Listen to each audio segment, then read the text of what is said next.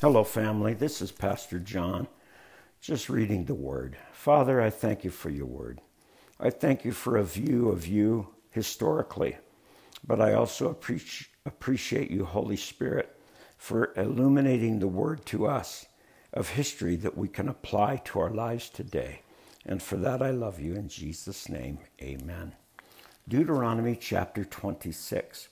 When you enter the land that the Lord your God is giving you as a special possession, and you have conquered it and settled there, put some of the first produce from each crop that you harvest into a basket and bring it to the designated place of worship, the place the Lord your God chooses for his name to be honored. Go to the priest in charge at that time and say to him, with this gift I acknowledge to the Lord your God that I have entered the land he swore to our ancestors that he would give us. And the priest will then take the basket from your hand and set it before the altar of the Lord your God. You must then say in the presence of the Lord your God, my ancestor Jacob was a wandering Aramean who went to live as a foreigner in Egypt. His family arrived, a few in number, but in Egypt they became a large and mighty nation. When the Egyptians oppressed and humiliated us by making us their slaves, we cried out to the Lord our ancestor. He heard our cries and saw our hardship, toil, and oppression. So the Lord brought us out of Egypt with a strong hand and a powerful arm, with overwhelming terror, with miraculous signs and wonders. He brought us to this place and gave it as a land flowing with the milk and honey.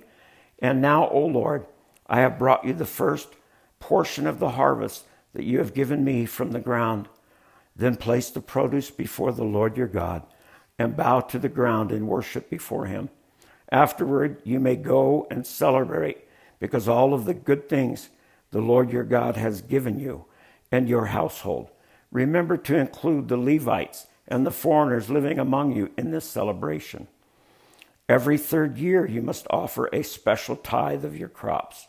In this year of special tithes, you must give your tithes to the Levites, the foreigners, the orphans, and the widows, so that you will have enough to eat in your towns. Then you must declare in the presence of the Lord your God, I have taken a sacred gift from my house, and I have given it to the Levites, foreigners, orphans, and widows, just as you commanded. I have not violated or any forgotten of your commands. I have not eaten any of it while in mourning. I have not handled it while I was ceremonially unclean, and I have not offered any of it to the dead. I have obeyed the Lord my God, and have done everything you commanded me. Now look down from your holy dwelling place in heaven, and bless your people Israel, and the land you swore to your ancestors to give us, a land flowing with milk and honey. Today, the Lord your God has commanded you to obey all these decrees and regulations. So be careful to obey them wholeheartedly. You have declared today that the Lord is your God, and you have promised to walk in his ways and to obey his decrees, commands, and regulations, and to do everything he tells you. The Lord has declared today that you are his people, his own special treasure, just as he promised, and that you must obey all his commands. And if you do, he will set you high above all other nations that he has made.